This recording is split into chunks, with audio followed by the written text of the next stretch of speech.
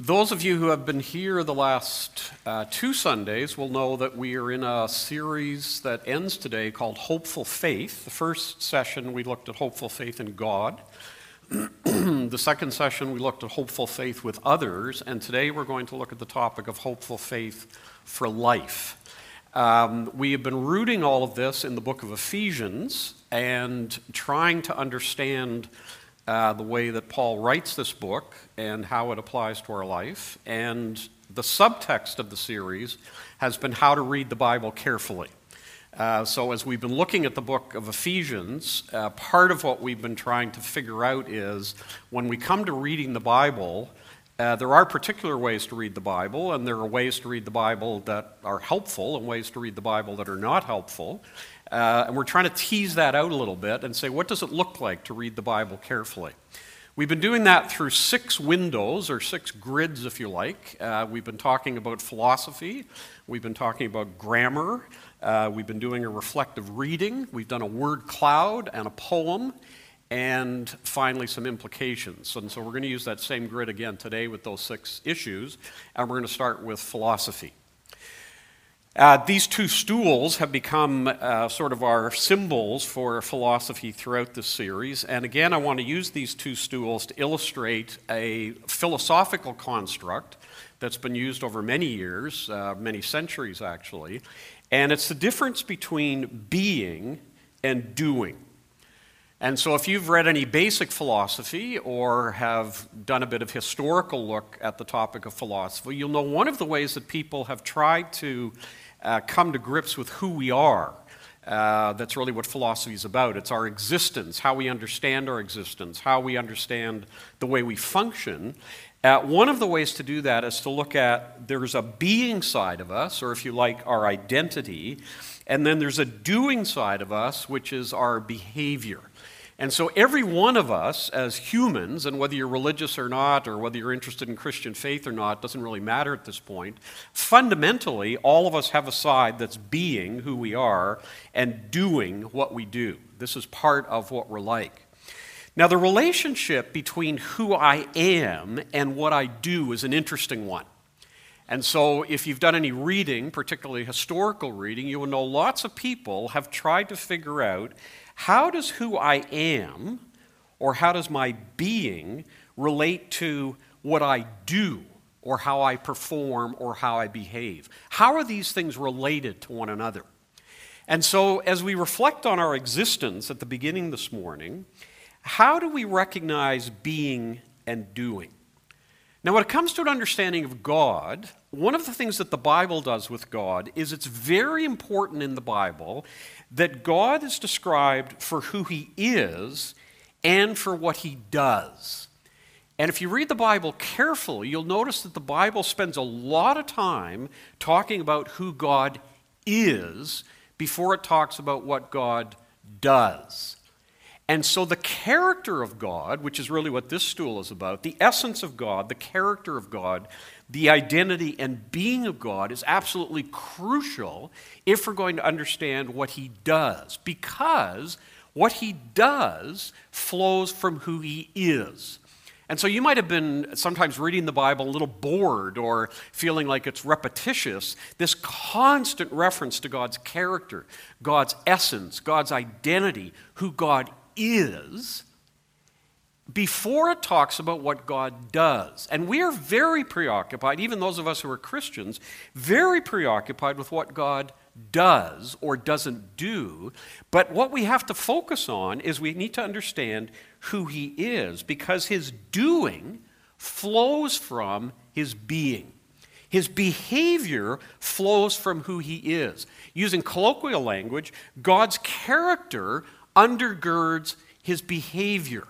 And so when we comment on what God does, or when we're confused about what God is doing, we need to go back to his character. And so frankly, one of my struggles in the Christian faith for many years, and it's still a struggle, sometimes I look at what's happening in the world, or sometimes I look at what God appears to be doing in the world, and my theological response is, I don't get it. I don't understand it. It makes no sense to me. I look what God does. Frankly, sometimes I read the Bible. I'm reading through a particular book in the Bible right now, and I'm reading what God does, and I'm going, what? Which is not a deep spiritual response, but what is my response to what God does? And when I can't understand what God is doing, I need to go back to his character. Have you noticed that at work? There are people at work that you think have sound character, and when they do something that doesn't make sense, you think, okay, this makes no sense, but this is who they are. And then there's somebody else at work that does good stuff, and they have bad character, and you're suspicious of what they're doing because of who they are. This is what God is like. Who God is creates what he does. We are exactly the same.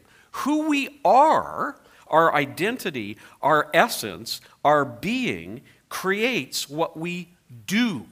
And so the doing is always flowing from the being. Who I am is the foundation for how I behave. And have you noticed in your life that sometimes you're in a doing continuum? You feel like you're on a treadmill. Some of you may be at work right now or on this. You're kind of go, go, go, do. And you step back, and what line do you use? You say, this is not who I am. And so the doing is not the essence of who we are. The essence of who we are is our being. And to be a careful reader of the Bible, it's important that we understand that old philosophical distinction between being and doing. Now let's move to grammar. And some of you have joked with me during this series and said, when we get to grammar, I have physiological responses, because you remember back to the good old days of grammar where it just scared you. But let's go to grammar, and today we're going to talk about moods of the verb. Moods of the verb. And so there are 4 moods. Don't read down to the last line and laugh yet. Some of you are already doing that. Let's stay with the first line. There are 4 moods, and depending on which grammar you read, there may be 5, but I'm going to stick with the analysis that there are 4 verb moods, and the 4 verb moods are subjunctive, infinitive, indicative, and imperative. I was thinking, kind of cool names to call your 4 children, wouldn't it? You know, if you had children, just call them those names. The subjunctive and infinitive daughters and the indicative and imperative sons that you have. These are the 4 moods of the verb. What is a mood of the verb? A mood of the verb reflects the action of the speaker. So when you see the action of the speaker, and you see how the speaker is treating this object that they are the subject of, you're talking about the mood of the verb. So I want to talk about 2 moods today, the indicative mood and the imperative mood. And if you've just woken up or just arrived, you'll think, what does indicative and imperative have to do with the Bible? It's a fundamental construct to understand how the Bible is written. What is the indicative mood? The indicative mood is a mood of certainty and actuality. This chair is blue. That's the indicative mood. It's declaring that this is true, this is actual, this is real. So in declaring it, what it's saying is, this is the way things are. This is a chair, and it's blue. It's not a bicycle that's red. It's a chair that is blue. That is the indicative mood. So when I use the phrase, Dina Gartner is a fine person, I'm not phrasing that as she might be, or let's have a vote on it, or let's do a survey to see if she is. I think Dina Gartner is a fine person, and most of you do as well. And if you don't, you can come and talk to me after, and I'll give you some reasons why I think that. Or maybe you could talk to her and resolve your conflict. Dina, do you want to wave, just for those of you who don't know you? Just wave, Dina. It's all right. You can put your... There she is. Yeah, I see that hand. So I told Dina before the service that there's going to be a point that she really needs today, so to listen carefully. So we're now past that point, Dina, almost, but you're coming up again a little later. So the indicative mood is describing things as they are, right? It's the mood that says this is reality. Dina Gartner is a fine person is the indicative mood. Now let's go to the imperative mood. What is the imperative mood? The imperative mood is a mood of request or command. It's a should. So when I say, you should take Dina out for an expensive dinner, that is not indicative. Indicative is, Dina is a fine person. Imperative mood is, you should take Dina out for an expensive dinner. And what I'm now doing is my attitude towards you is a should, is an ought. is this is what you need to do. So the imperative mood is actually saying to you, and in this context, Dina is a fine person, you should take Dina out for an expensive dinner. Actually, what I'm doing is I'm building the imperative on the indicative. Just listen to this in your mind for a moment. Dina is a terrible person. You should take her out for dinner. You think, what? Like, why would I go out for dinner with Dina when she's a terrible person? Dina is a terrible conversationalist, and she's brutal over food. That's the indicative mood. You should take her out for dinner. You think, why would I take Dina out for dinner when she's a terrible conversationalist? People walking in now are thinking, am I in a church? What are we talking about here? Who is this Dina? If I'm going to take her out for dinner, the indicative gives me the foundation upon which I will do what I need to do. Indicatives precede imperatives. And so in essence, what we're talking about here is what we're saying is that when you find out the way things are, then you can move into the way things should be. When you find out what reality is, then you can say this is what ought to happen, because the indicative is the foundation for the imperative. So when the Bible comes to us and says, you need to do this, you need to do this, you need to do this. There are some churches around who specialize in this. This church is not one of them, and I'm glad for that. It's one of the reasons I like being here. But there are some churches that specialize in telling people what to do. There are Christian organizations that specialize in telling people what to do. There are Christian schools that specialize in telling people what to do. And it's just a list, do this, do this, do this, do this, do this. And they cover it up in policies or parameters or whatever else. But it's just a long list of things to do. And some of us grew up with that kind of Christian faith. Christians do this. You know, I grew up with the don't drink or smoke or chew or go with girls who do. That was kind of what I grew up with, right? If you didn't drink, if you didn't smoke, if you didn't chew, and you didn't go with girls who do, that was deeply Christian. Okay, that's a way to be Christian. It's a list of doing. But that's not the way the Bible is written. The Bible is not written, and if you're connecting here, the Bible is not written first and foremost in the imperative mood. The Bible is first written in the indicative mood. It says, this is the way things are, therefore do.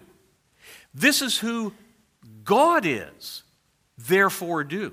This is who you are, therefore do. And doing without being, or imperative without indicative, is not Christian. Let me say that again. Doing without being and imperative without indicative is not Christian. The Bible is not written that way. The Bible is not a list of things to do. And if we preach that kind of Bible, and if we approach the Bible that way, we're going to miss what the Bible says. And so the whole idea of the indicative and the imperative and the being and the doing needs to be understood in the context of what the Bible says. And we need to be very careful in reading the Bible that we don't turn indicatives into imperatives. So the Beatitudes and the fruit of the Spirit would be a classic example of this. You know, blessed are the merciful, for they will inherit the earth. So let's get a 5-step program on how to be merciful. Let's have 4 seminars on how to be merciful. Let's work really, really, really hard on trying to be merciful. You're turning an indicative into an imperative. What does it say? It says, the meek will inherit the earth. That is an indicative statement. It's the way it is. Those who are meek will inherit the earth. And I suggest to you in the Beatitudes, the assumption is this is the way kingdom people live. They are meek, they will inherit the earth. It's indicative. Go to the 9 fruit of the Spirit, and you come to the kindness word, and you think, oh, I'm not kind enough. I need to find a workshop on kindness. How can I get a workshop on kindness? I need to work on my kindness. Let's put an alliteration together with K and I and N and D, and let's be more kind, and let's be a church that's kind, and let's have 5 steps to kindness, and 3 steps to kindness, and 17 steps to kindness. Listen to the Beatitude. The fruit of the Spirit is kindness. It's indicative. It's not imperative. We do need to work on our kindness, but we work on our kindness on the premise that if the Spirit is in us, and if we are living in step with the Spirit, kindness will be a natural manifestation of that. You don't go into an orchard and command the apples to produce. You don't go into a winery and tell the grapes on the count of 3 that they need to show up on the branch. You don't do that because it's fruit. And the biblical notion is that these things are fruit. Yes, we work on them, but we work on them on the premise that they are This is part of what it means to be Christian. So let's do a reflective reading. This is the long section, and I want you to notice three things. And as we've done the last couple of weeks, we're going to be looking for particular things. So again, this requires concentration and preparedness and listening well and reflecting, maybe eyes closed, maybe eyes open. You can look at this for yourself and see what's best. But here's the three things that I want you to notice. And those of you in here the last 2 weeks will feel the drama of this, maybe more than those of you who've just been here today. I want you to notice this reading is completely and totally unlike the last 2 weeks. Remember I said that last 2 weeks when we read those two sections? It doesn't tell us anything what to do. You read chapter 1 and verse 1 of Ephesians through to chapter 4 and verse 16, you don't know what to do. It doesn't tell you anything to do. It doesn't tell you how to behave. It doesn't tell you how to function. There's no doing in that. Now we're going to get to a section where all of that indicative now has been stated. This is who God is. This is who you are. Now do. And listen to all the imperatives in this section as we look at it. The second thing is, and if you followed the grammar, please note this, notice how the imperative is linked closely with the indicative. Notice how when the Bible tells us what to do, it also tells us the why. The what and the why relationship is an interesting one here because at the core, what this section does is gives us things to do as Christians, but undergirding it is this sense of why this is important. And then lastly, and I find this so encouraging, I hope it doesn't offend you, the Christian life is ordinary and not spectacular. When you look at all the things this section tells us to do, it doesn't say live a spectacular life, live a flamboyant life. It just says live your life in relationships. And as you live your life in relationships, do this based on the indicative. This is the way it is. This is who God is. This is who you are. So let's look at this together. And again, it's a long passage, but listen for those things. How much doing is in here? And how the imperative and the indicative are so closely linked. So let's be silent for a moment and be prepared to listen well to this passage. As a prisoner for the Lord, then, I urge you to live a life worthy of the calling you have received. Be completely humble and gentle. Be patient, bearing with one another in love. Make every effort to keep the unity of the Spirit through the bond of peace. There's one body and one Spirit, just as you were called to hope when you were called. One Lord, one faith, one baptism, one God and Father of all, who's over all and through all and in all. So I tell you this and insist on it in the Lord, that you must no longer live as the Gentiles do, in the futility of their thinking. They're darkened in their understanding and separated from the life of God because of the ignorance that's in them due to the hardening of their hearts. Having lost all sensitivity, they've given themselves over to sensuality so as to indulge in every kind of impurity, and they are full of greed. That, however, is not the way of life you've learned. When you heard about Christ and were taught in him accordance with the truth that is in Jesus, you were taught with regard to your former way of life to put off your old self, which is being corrupted by its deceitful desires, to be made new in the attitude of your minds, and to put on the new self, created to be like God in true righteousness and holiness. Therefore, each of you must put off falsehood and speak truthfully to your neighbor, for all members of one body. In your anger, do not sin. Do not let the sun go down while you are still angry, and do not give the devil a foothold.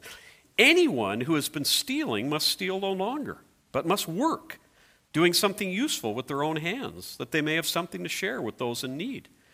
Do not let any unwholesome talk come out of your mouths, but only what is helpful for building others up according to their needs, that it may benefit those who listen. And do not grieve the Holy Spirit of God, with whom you were sealed for the day of redemption. Get rid of all bitterness, rage, and anger, brawling, and slander, along with every form of malice. Be kind and compassionate to one another, forgiving each other just as in Christ God forgave you. Follow God's example, therefore, as dearly loved children, and walk in the way of love, just as Christ loved us and gave himself up for us as a fragrant offering and sacrifice to God. But among you there must not be even a hint of sexual immorality or any kind of impurity or of greed, because these are improper for God's holy people. Nor should there be obscenity, foolish talk, or coarse joking, which are out of place, but rather thanksgiving. For of this you can be sure, no immoral, impure, or greedy person, such a person as an idolater, has any inheritance in the kingdom of Christ and of God. Let no one deceive you with empty words, for because of such things, God's wrath comes on those who are disobedient. Therefore, do not be partners with them. For you were once darkness, but now you are light in the Lord. Live as children of light. For the fruit of light consists in all goodness, righteousness, and truth, and find out what pleases the Lord. Have nothing to do with the fruitless deeds of darkness, but rather expose them. It's shameful even to mention what the disobedient do in secret. But everything exposed by the light becomes visible, and everything that is illuminated becomes a light. This is why it is said, "Wake up, sleeper, rise from the dead, and Christ will shine on you." Be very careful then how you live, not as unwise, but as wise, making the most of every opportunity because the days are evil. Therefore, do not be foolish, but understand what the Lord's will is. Do not get drunk on wine, which leads to debauchery. Instead, be filled with the Spirit, speaking to one another with psalms, hymns, and songs from the Spirit. Sing and make music from your heart to the Lord, always giving thanks to God the Father for everything in the name of our Lord Jesus Christ.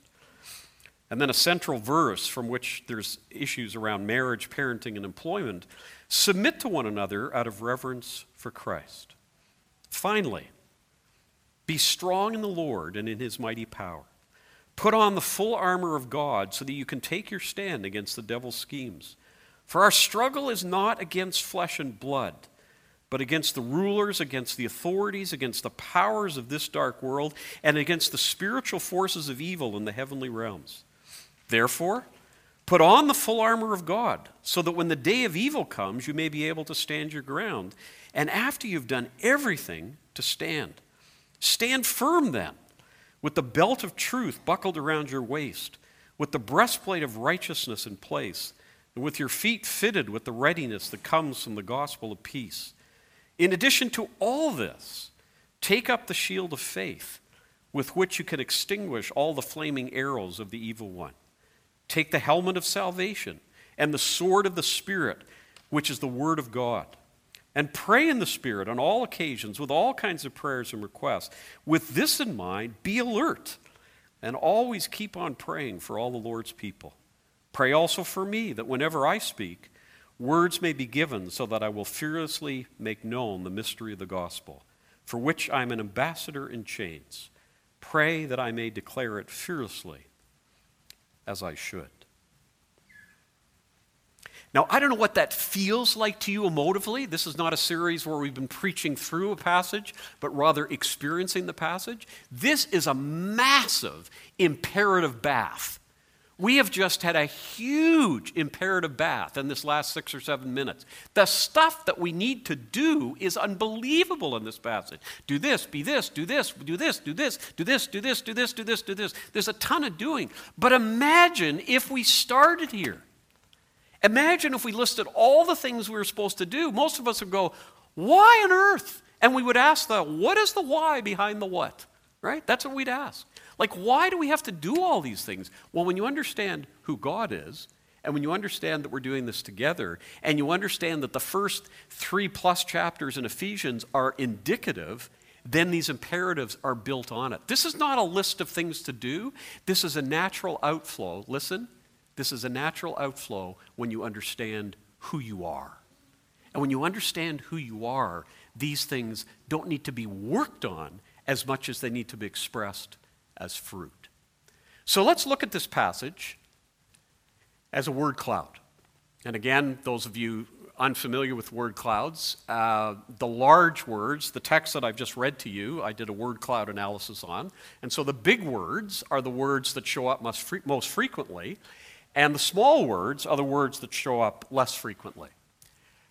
What strikes you as you see this? And again, this can be a simple, just visual analysis, or maybe there's something else you want to say. But what jumps out for you when you see this word cloud in this massive list of imperatives of things we're supposed to do? Yeah, I want to say brilliant answer, but people would think I'm cozying up to you because we've lived together for a long time. Okay, I'll tell you at home. Oh, I can't hear you. I'm old.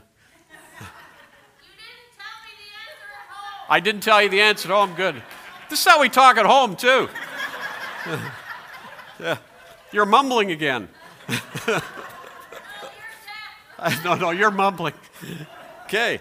And our next series is on marriage. So would somebody else like to speak more politely about the word cloud, with more respect for the speaker? Somebody else, what do you see, or what jumps out at you? Evil. Yeah.